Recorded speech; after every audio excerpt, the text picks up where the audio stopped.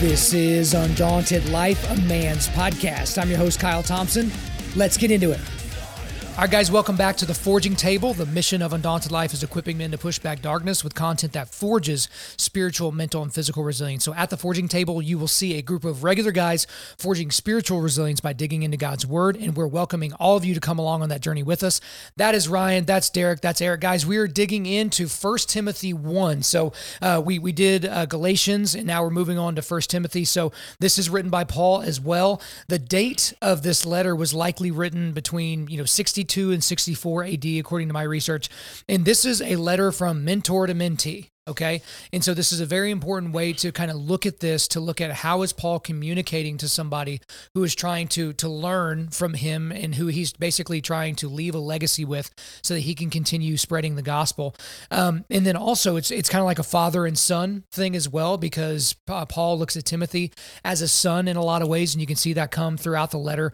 Now, what we do know about this letter is that it was a personal letter that was meant for Paul to send and for it to be seen by Timothy's eyes. But you can see several other areas in the letter where it becomes apparent that that Paul wanted this letter to be more widely, utilized, and he wanted the message to be spread out. It wasn't just for Timothy's eyes only. And the letter addresses a lot of issues that were happening at the church in Ephesus at that time.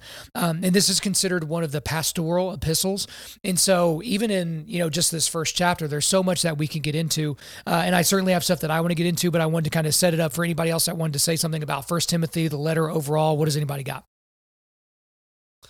I understand it to be one of the last, if not the last, one of the last two letters written before Paul died.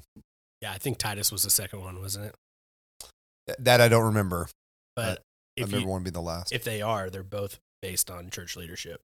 Right. So, I mean, it gets pretty deep into what a church should look like and how it should be set up. And I think right from the beginning, of course, we have the greeting here, because again, this is even in a personal letter, there's kind of a formal greeting, but then we get right into a warning against false teachers. And so we had this when we were going over Galatians. We were talking about the Judaizers, people that were like, yeah, the blood of Christ and all that kind of stuff, the cross, but here's all this other stuff that we should do. But even there are false teachers here that are kind of doing something even a little bit different. And regardless of when you guys are listening to this, whatever the current moment is, there are false teachers all over the place. They have big churches, they have enormous Instagram accounts, they have a lot of followers and subscribers on YouTube and all of that.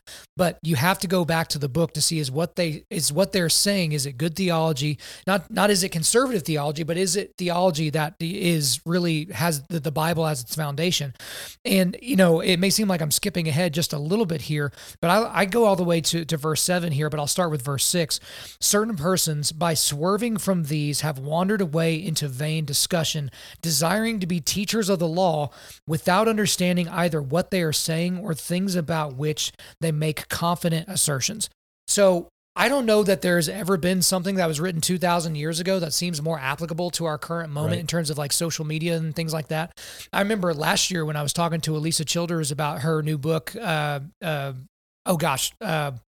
Why the gospel? No, and so she had another gospel, and then it was, Speak Your Truth, or God bless. I just forgot. I'm so sorry, Lisa. It's a great book, and I'm glad that you sent it over to me. It'll come to me like in the middle of somebody else talking. Oh, it's Live Your Truth. Live Your Truth in Other Lives. There we go. Nice Live Your job. Truth Well in done. Other Lives. Well done. Whew, I made it. So we can still be friends. But she's talking about in that book, and we were talking about it on my show. I was basically talking about how, she and I are both, I guess you could call us influencers in the Christian space. And she's kind of an influencer for females especially, but also she has more of a mixed crowd, whereas I'm more so focused on the men's audience. But I would hope to never, ever be able to have somebody quote 1 Timothy 1:7 to me and be like, that's you, bro. Mm-hmm. Like you're making these assertions and you have no understanding of what you're saying, but you're just being confident, which I think goes back to prideful man, which obviously I struggle with pride. And, that's why I say in my, how to avoid being a crappy man thing at the beginning of every year. One of the things I put in there is if you don't know how to do something, don't pretend like you do, because you're robbing yourself of a opportunity to learn, but you're also robbing someone else of an opportunity to teach.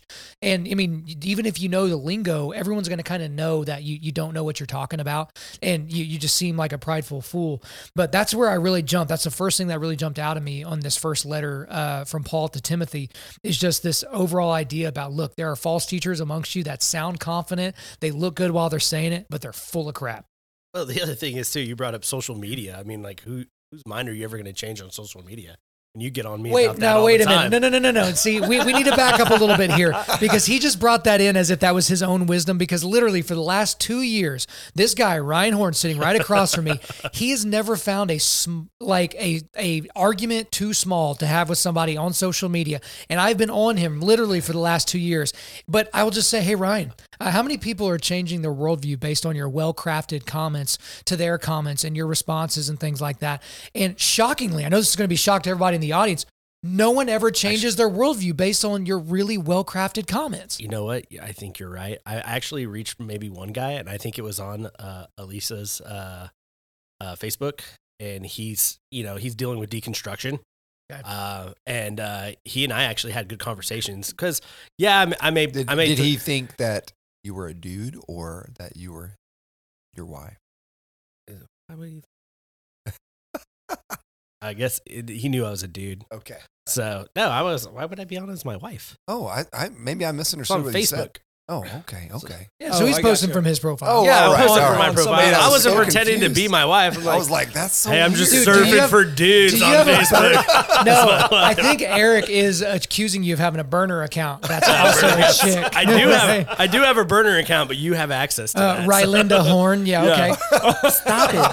Stop it. No, but no, I mean, he and I had some like pretty good discussions in regards to how he was big into Ray Comfort stuff, and I like Ray, but he just, felt like he got burned by the church and is going through a patch of, I think, just dealing with church hurt. And he and I had discussions on that. I don't think I ever changed his mind, but I was just there to talk to him, so I've learned to kind of like tone it down.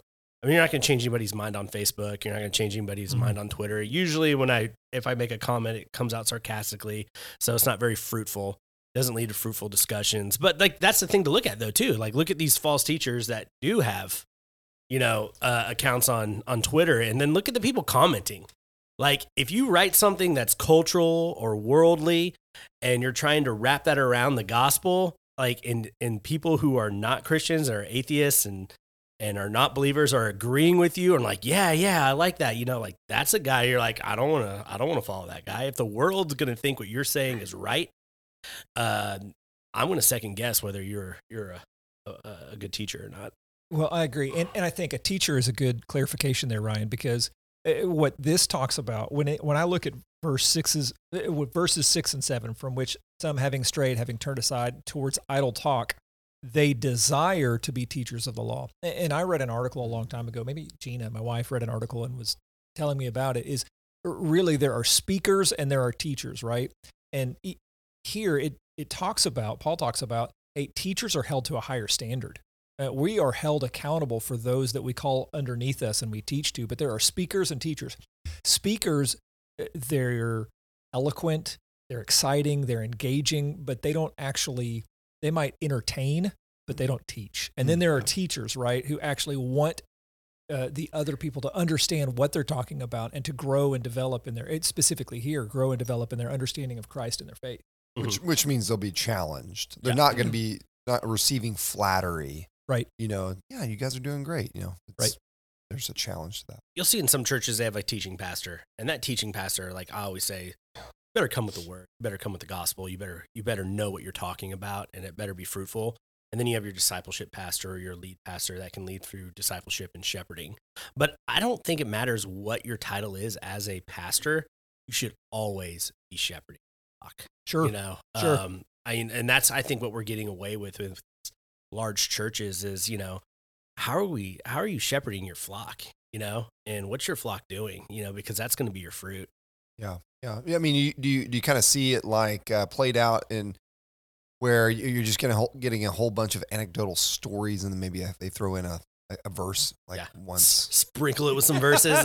Every once in a while, you get they Googled the specific term that they're going to talk about and find the 3 verses that match. And my favorite one is like when you're like looking at the verses that they put up there, and you're like, like the first one's like NASB, and then it's Message. And then it's like, oh, I need this to fit, like, if they're talking about Phoebe. Well, I need this to fit my narrative. So let's go ahead and go with the contemporary version because that says elder instead of, deaconess. You know what I'm saying? So those always make me laugh. But, I mean, you can see the teeth in a sheep, on those type of sheep. And you should always be looking. There should be discernment on who you're learning from and what you're learning from. But it's also good to, chew up the meat and spit out the bones, too. I'm not saying don't listen to anybody. Don't, but be discerning. Okay. Well, in terms of discernment, it's also like, so what exactly is this message that you're getting from these people? Can it be taken back to the gospel? But also, are you building your ministry around a personality, or are you saying, hey, follow me as I follow Christ? And so that's something for me to say, because a lot of people listen to the show because they like my personality. They like how I cover faith, culture, and politics. But it's one thing if I were to be preaching a false gospel whenever we do talk about the gospel, or if I'm taking people back to capital T truth. And I've talked about this before with a guy like Matt Walsh, because he gets in a lot of dust-ups about the transgender issue, or about, even last year on Joe Rogan's show, he got into, in a discussion about gay marriage and, why it's important and all that. And this is a guy that purports to be a Christian, Catholic, believer, those types of things. But he has some consternation and hesitation about pointing people back to the truth, and the author of truth and capital T truth in and of itself. And the problem with something like that is his argument, I understand, from a political standpoint or philosophical standpoint, is like, well, if somebody doesn't believe in God or believe in the Bible, and I make that the basis of my argument, then I'm not going to be able to sway them. And I'm sensitive to that argument. I completely understand that, because I can convince you to be pro-life and not use a single scripture whatsoever. But if somebody were to ask, why is human life valuable? I can't explain that using a Bunsen burner and a beaker and, the periodic table. Like I need to go to why we know that human life has value, why we're different than the other, created beings that are on this planet. But I do really struggle, and it makes me fearful that when you build up these ministries based on someone's personality, like a Ravi Zacharias or a Bill Hybels or a Carl Lentz, like people that we've seen fall, it's like, okay, you can't build a ministry around a personality, right? And there are people that haven't fallen that may never fall. So you have like a Joel Osteen or a Stephen Furtick or a Craig Rochelle or any of these types of people. These are men that may never fall. They may never do anything that's outside of, I guess, proper culture or things like that. But it becomes a massive struggle, because it's like, what if something happens to that guy? Your entire ministry implodes. Derek, you and I have talked about this a lot. We used to do some things with ministries that focused on Wild at Heart, and everything they did was about Wild at Heart, John Eldredge, and no matter what. And obviously, we're big fans of John Eldredge here, and he's been on the show more than anybody else. But as I would always bring up to this group, is like, if John Eldredge decides he wants to like chop his wife's head off, light his kids on fire, and then go on a shooting rampage, your ministry doesn't exist anymore, because you built the entire thing based off of one man's words and one man's personality, and you weren't focused as much on the gospel, on Jesus Christ, the God of the Bible. Well, I mean, isn't that Jim Collins' book? Good to Great. Good to Great, that's level 4 leadership, right? I mean, because it's built around that level 4 leader. And so if you want to get really cheesy here, we could just say, well, Jesus is really a level 5 leader. That's what Jesus, but he's kind of outside the continuum, Yeah. But I think, Kyle, your point is correct. And Ryan, to you as well, is, okay, if we're going to discern what is truth, how do we discern? And this is a question I'd love to hear you guys, your perspective on this. How do we actually discern truth? This might be for a listener or somebody who's walking in, not knowing if they're under a false teacher or a true teacher, not understanding what podcast they should listen to or not listen to. How do we, as believers walking with Christ, how do we discern truth? How do we do that? I actually went through this in my life. We were in a church for 6 years. I just showed up. We listened to the message, if you did listen. And we were just going through the motions. And then all of a sudden, the pastor starts saying certain things. And I'm like, that doesn't really sound right. And then he has somebody come and speak. And I'm like, whoa, that guy's way off. And then that guy who came and spoke, he has like a newsletter. So I go and read the newsletter. And I'm like, whoa. Like, this is not biblical at all. Here's the thing I realized. I never opened my Bible. The pastor never implored us to open our Bible. You know, it was He like, basically said, listen to me. it's like, Right. yeah, it's like the Reformation. You know, it's like, exactly. hey, it's like, he might Just as well trust just, us. yeah, Yeah. just trust me. You don't really, you know, you don't need to open your Bible. Like, he even told us to get closer to God, just go out and do something for somebody rather than open your Bible, learn about who he is. Like, that's one thing, like, I think, was it John Cooper that said it the best? Like, you know, me as a Reformed Christian, I want to know who I'm worshiping. You know, I want to know about the God that I worship. I want to know about the God that I'm putting my faith in. And I can't do that by listening to some guy and hoping like, hey, I hope he's right. Mhm. You know, no, God gave it to me here in his book. And why don't I just open it up and read it? And that's how I can discern on what a teacher is teaching, whether it's false or not false. You know, and that's just kind of like what we did. And that brought us down to a table where we started looking at other churches. But the funny thing that really jumped out to me is you guys brought up John Eldredge and like, you know, putting some stuff together. I remember a sermon series the pastor had on Bob Goff's Love Does. Like, we didn't open our Bibles. We were reading Love Does by Bob Goff. And trust me, I love Bob Goff. I think he's a great guy. You know what I'm saying? But like on Sunday morning, I should be worshiping God. I should be diving into this book, not wondering like, hey, let me read this Love Does and see what, you know, and see how that plays out for me. You know? Yeah, and I was thinking of the verse. I was trying to pull it up because I've got it in my memory, but I don't remember where it was from. But it says, these were more fair-minded than those in Thessalonica, in that when they received the word with all readiness, they went home and then searched the scriptures to make sure that it was true. Mhm. So it was like they were going home and going, man, let's dive into this a little Right. bit deeper, and then just trying to figure out whether what they heard was actually truth. I love the church that I go to because, I mean, our pastor just kind of just lays it bare. It's just, Yeah.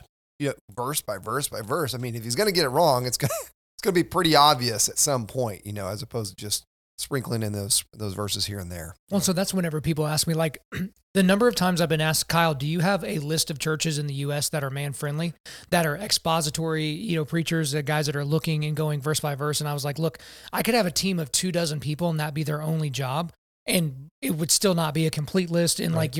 like, what are these people supposed to do? Check in with the church once a month to make sure that their teaching is not getting heretical? Because there are some very prominent churches that I'll leave nameless because, you know, they're not really here to defend themselves at this exact moment. But some of their decisions that they're making about their pastors and some of their, and I think you guys know who I'm going to be talking about, but the decisions they make concerning their pastors, the teachers they bring in, embracing of some of the woke side of theology and critical race theory and things like that. It's very concerning. But what I think this leads to, and this is kind of to go off of your question, Derek, is, okay, how do we determine what's true or false? Mhm. Great. Yeah, I think we all agree. Go back to the scriptures. But what about subtle falsehood? Mhm.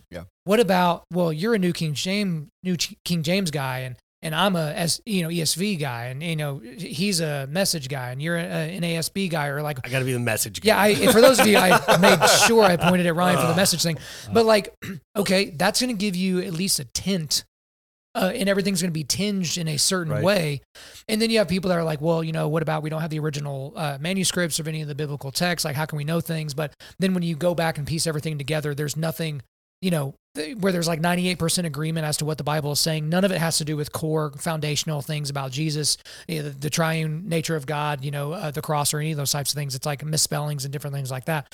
But I'm wondering about the subtle falsehood, because let's say you even go to an expository church where the guy's going line by line by line, you're getting his perception of it. Like here next week when we get into 1 Timothy 2, like I'm going to talk about something that was written in a commentary that I vehemently disagree with. Mhm. And this is a guy who is an absolute, you know, he's on the pantheon. Like he's on Mount Rushmore for people in terms of Christianity. And it's like, what do you do at that point? Like, hey, I don't think you're right. Like, I don't think what you're saying. Like, I remember, you know, in one of the last services I ever went to, a live church, I remember Craig Rochelle using an example that was so out of context for the Bible, but it made perfect sense for, you know, week 3 of his 5-week series on how to be a good this or how to do well at whatever.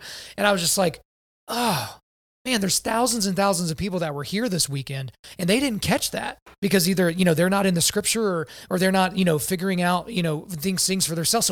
So how do we discern the subtleties, or even know that, you know, maybe the pastor didn't mean to mislead us, but they did nonetheless. And that affects how we view the rest of scripture for the rest of time. Is that kind of making sense? Absolutely. Yeah, sure. Absolutely. I would say I'll take a couple of stabs at that, Kyle. From my own experience, what I believe today is not what I believed. Not exactly, step for step, what I believed 10 years ago. Sure. Right? Yeah. And so I think it is, one, like you said, testing it back to Scripture, because truth is a person. Jesus said he's the way, the truth, and the life. So we do test it back to Scripture.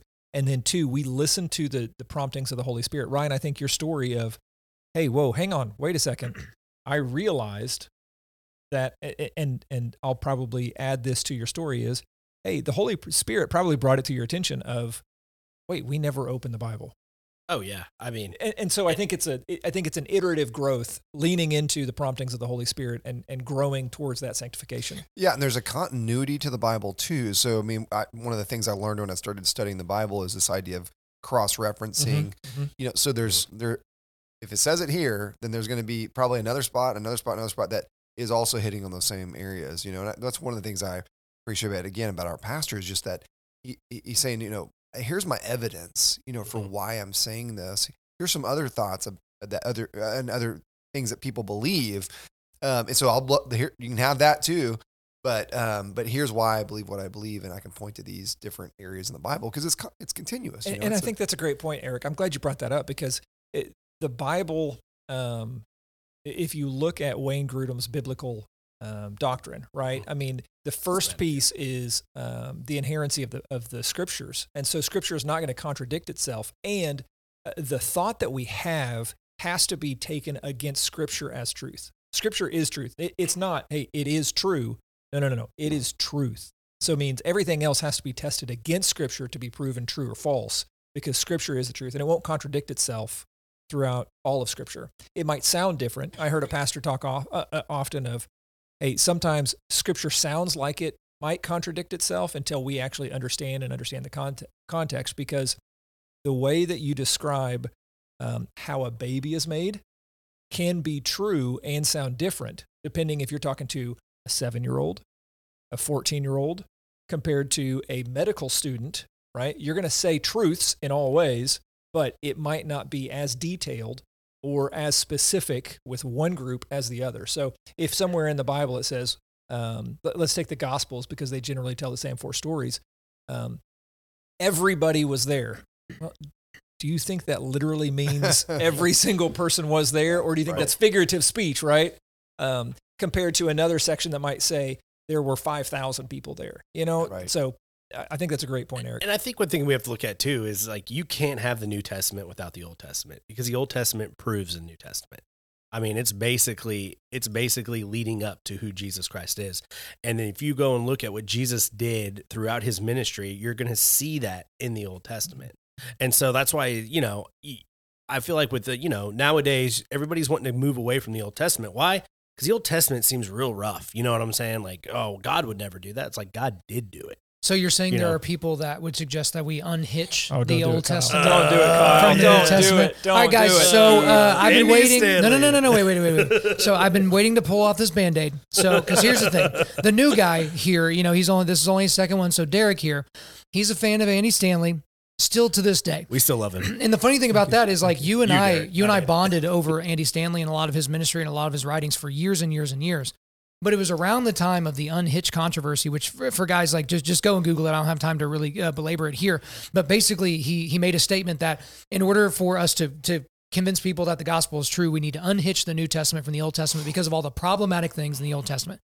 And the way he I don't described think that's exactly what he said. Can you just let me set it I up? don't think Can you that's let- exactly. This is microphone 1, okay? So I'm going to go ahead and describe it. No, dude, that's almost that is about as generous You used of a description unhitch. as I mean, he you said can't the word unhitch it. unhitch. I'll give you your moment in the sun here, but let me go ahead and set up the rest of this.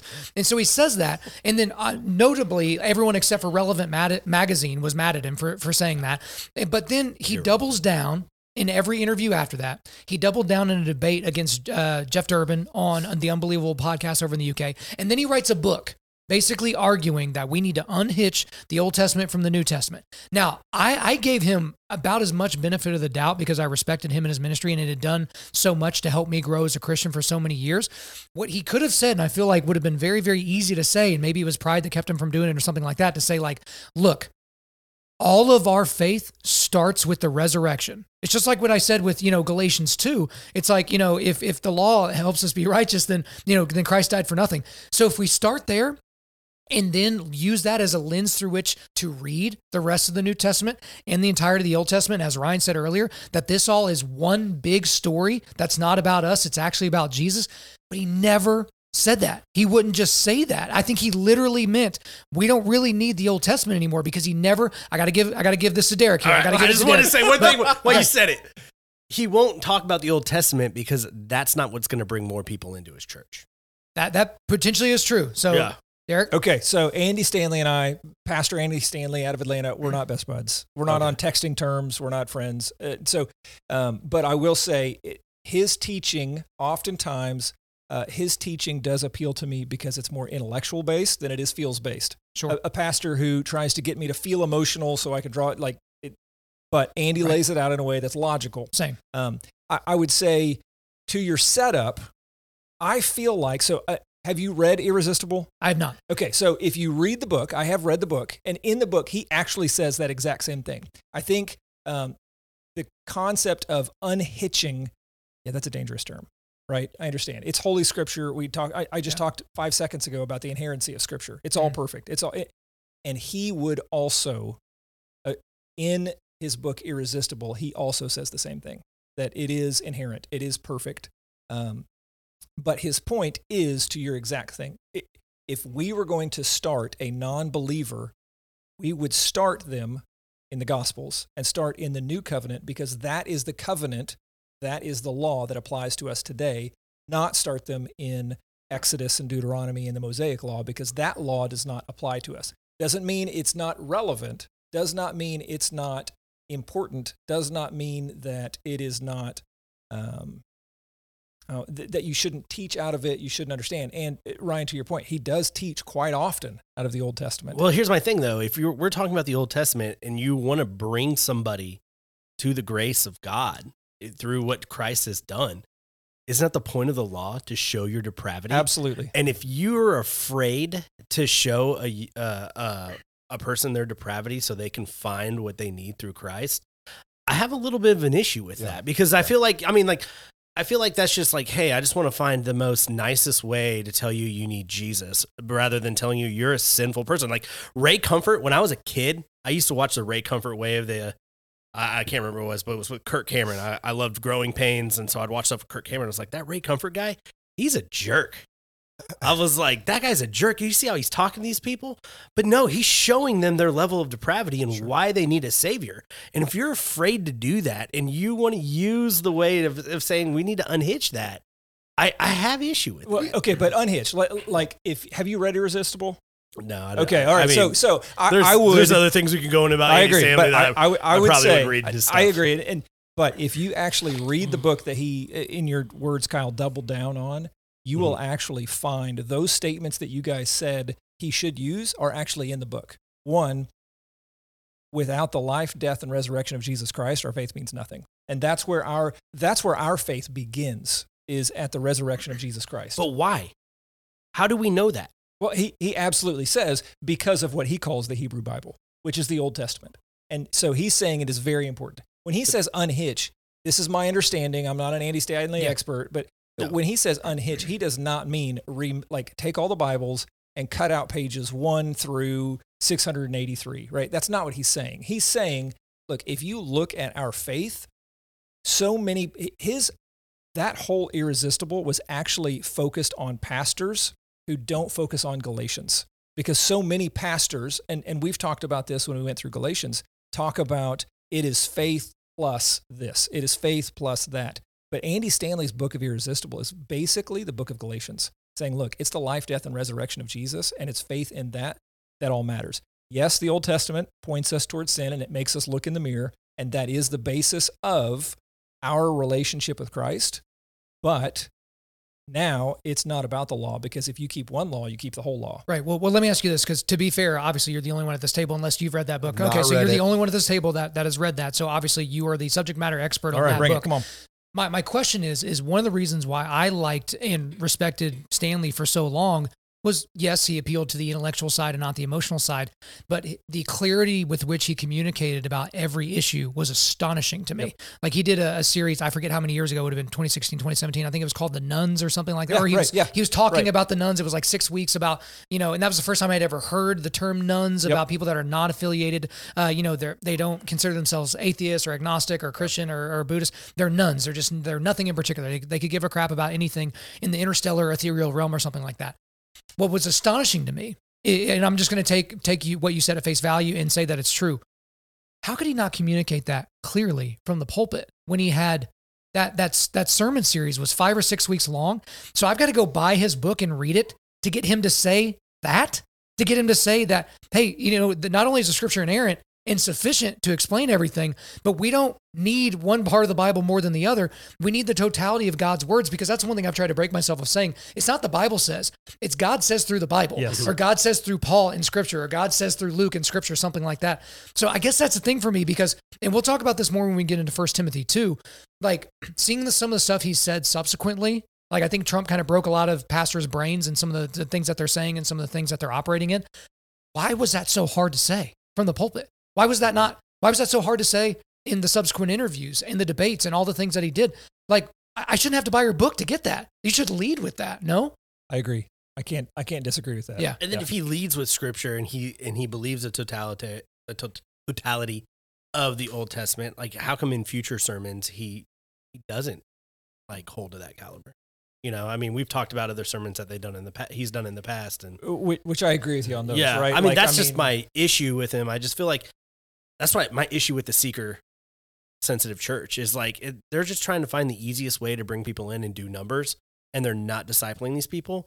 And when it comes to church discipline, they're not disciplining them the way that they should. They're letting them live the lives that they've already lived. There is there really isn't a change, and that's I think that's the problem that we're seeing in the modern church. Yeah, sure. And, a steeple doesn't make a church. Yeah. The doctrine makes a church. Yep.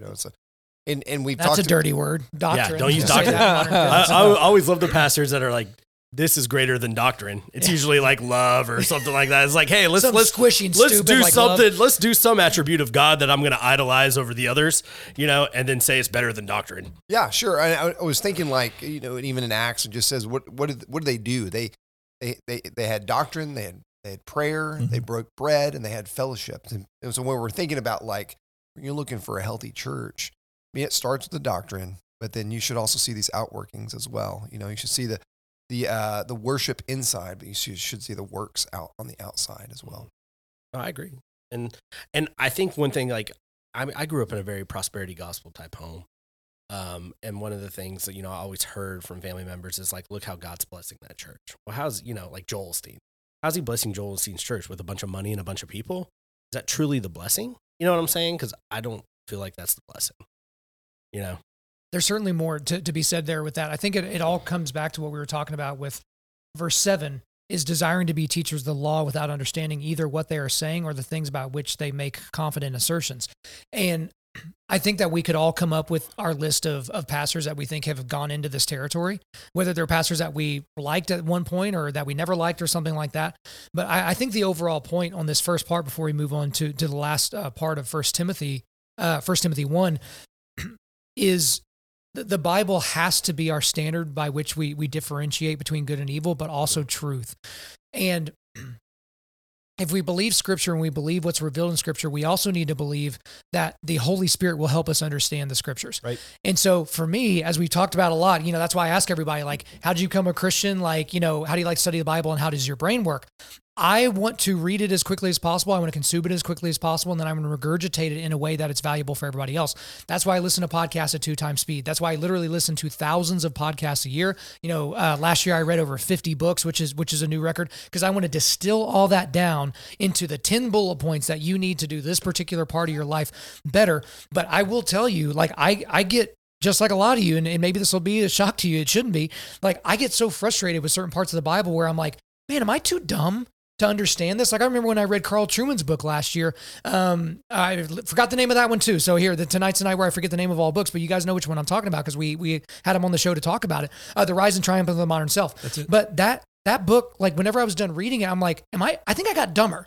It's like, I don't think I was smart enough to read it. And I think I'm dumber on the back end because it was I was taking too big of bites. But if you believe that the Holy Spirit can actually work through you, you will understand things, but you've got to do the work. That's Sorry, right. Calvinists, but you've got to actually do something. You have to keep coming to the Word. You have to keep going, and you have to keep searching for answers.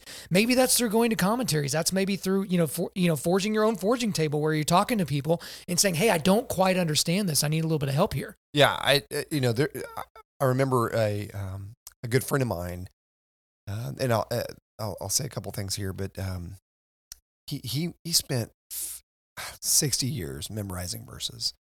He must have had 60-70% of the Bible memorized, and he could just get up there and quote verses, and people would be like, "Well, how many verses do you know?" Mr. Crawford, and he said, "I could tell you, but that's not what matters." Mm-hmm. He's like, "It's not how many verses I know, it's how many of those verses know me." And one of the things I know, I feel you on this whole, like, am I too stupid to understand? I mean, the Holy Spirit reveals things to me through the Scripture when the Holy Spirit is ready to reveal those things to me. Yeah. And it may be situational or whatever. I may have read it a million times, but it's maybe it's just the right time, and I feel like we are meant to spend our entire life reading and meditating, that taking that time to ruminate and chew on, regurgitate, and then suck it back down again and chew on it some more, and in order to get some of those nuggets, a few nuggets, so. Yeah, I think there's a lot there to get into, but as we get into the latter part of the first chapter of 1 Timothy, and we can go back if you guys see some other things, but in verses 12 through 17, we basically see Paul being very humble throughout this entire period. He calls himself an insolent opponent, a blasphemer, a persecutor, saying he was the foremost of the sinners against Christ Jesus. And so, I like the fact that he doesn't take it easy on himself. And I think to a degree, some people would maybe quibble with this. Yes. Is that's for the people that have been following the forging table for a while. But verses 12 through 17, somebody, maybe a psychologist, clinical psychologist, or a therapist or a counselor might be like, "Oh man, that's some really bad self-talk there. Like, that's not really good." Because I tell people all the time, I think shame is a tremendous motivator. I think we don't use shame enough as a motivator. I think if you make bad decisions, you should be shamed for it, because it's the shame that you feel that will keep you from making those bad decisions in the future. That's how a lot of people are wired. But in here, his self-talk is so unbelievably negative in terms of how we see it in the world. But in terms of good theology, you want to talk about good theology? He doesn't say, "Man, I used to be a bad guy, but gosh, I'm crushing it now." Like, you should see all the great things I've been doing. Have you seen some of these letters I've been sending around? Yeah. Bro, like Timothy, like, come on. Like, you want to touch me the next time we're in the same room? Because I'm awesome. No, he leaves no room for that. So I really, really appreciate that section. But moving into verses 18 and part of 19, "This charge I entrust to you, Timothy, my child, in accordance with the prophecies previously made about you, that by them you may wage the good warfare, holding faith and a good conscience." And so some different, what's the word? Like, different translations, they'll say fighting the good fight. So if you've ever used that phraseology before, fight the good fight, this is where it comes from. It comes from the first letter from Paul to Timothy. But wage the good warfare. I love that. I highlighted it. I underlined it. Like, wage the good warfare, because basically what he's saying here to Timothy is persevere for the sake of the gospel. Like, that's why you're doing this, but do it with integrity. Yep. So there are times when you can persevere, and when you look behind you, it's wreckage, right? And so, like, we talked about personalities tests on last week. It's like every personality test I've ever taken, whatever aggressive animal is that tramples all the other animals, that's the animal I am. So I'm the rhino, like I'm the hippopotamus, or whatever the thing is. And there are times when you just need to burn it down and walk away and kind of let someone else deal with the ashes. Like I told y'all, when I get asked to come speak to other people's churches, like, look, I don't live here. And I tell the pastors beforehand, it's like, I'm going to burn this thing down and walk it away. Y'all better have a plan for the ashes, because you're gonna have to pay me to have me come back. Let's make sure that we got a plan in place. But making sure that you're not just fighting war for war's sake. You're doing it for the sake of the gospel, but you are doing it with integrity. Because when you fight wars with integrity, that's the difference between how the United States wages war and how a country like Russia wages war. Like, we're trying to put a bomb in a window. They're trying to put a bomb in a grid on a map. And so, a lot, and again, you could extrapolate that out to a lot of, atrocities that Americans have done, but I'm just using it as in terms of broad strokes. It's going to affect how you fight. Mhm. So I think that's a really important point that is made here by Paul. Well, and this is a Paul Timothy relationship, is that mentoring relationship that we've been talking about here. And if Timothy's going into war, he's got to be prepared. And so part of what Paul has been doing through his mentorship is preparing him for war, because nobody's just going to go into war willy-nilly, kind of like what you're alluding to. You're going to go into it hopefully with a plan and a strategy, and with the right equipment and weapons. But you're also going to go into it with the right heart. It's like we've been going back and forth about Andy Stanley. I'm not trying to one up Andy Stanley. I'm not trying to bring Andy Stanley down. I want Andy Stanley, I want to see his people grow. Sure. I want to see his ministry grow in the right way. Same with Joel Osteen. The same with, anybody who might have an issue with somebody. If I say something, I need to come with a heart of, hey, I want to see God work through this, not just, hey, man, I want to go and make something funny on Facebook or have a quip on Twitter and just tear the whole thing down. You know what I'm saying? It's like, you got to have your heart ready for that. Where's your heart at when you're going to war against, he's basically going to war against fellow believers. And that's got to be tougher than going to war with the world. So I got to wonder too, why did he use the language of warfare in this letter? And I didn't have this thought until you were talking, Eric, where it's like, obviously Paul knows Timothy better than anybody else at this table knows Timothy. Does Paul think that Timothy might be a little bit soft? He's young. So he's young. He's young and he's unproven. At this time, I think there's relative peace in the region, so we can't assume that, Timothy was a soldier at some point or something like that. There seems like there's some intentionality between how he words this, especially as we continue working through 1 Timothy. It's almost like he's trying to say, like, hey, bro, you need to gird your loins. Right. It's time to go to war. And I don't mean, with fists and elbows and swords and chainmail. We're going to war in the spiritual realms here, and if you're not ready for it, you're going to burn up, son. Well, if you look at how Paul sets up his churches, he sets it up with an elder board. And usually that elder board is filled with, older men. That's just as dirty as the word doctrine. How dare you talk about elders? God. Elders. God. Patriarchy. So judgy. But no, he's going up against, older men, and he's a young guy. He's still probably young in his faith at this point, and so, he's got to be ready to go to battle for the truth, because, that's God put him in that place. It's just like he's Gideon, and he's feeble and he's young and he's going up against some lions, and he's got to be ready. So when I look at this, I agree, Kyle. Like, why is he using the word or the verbiage of war?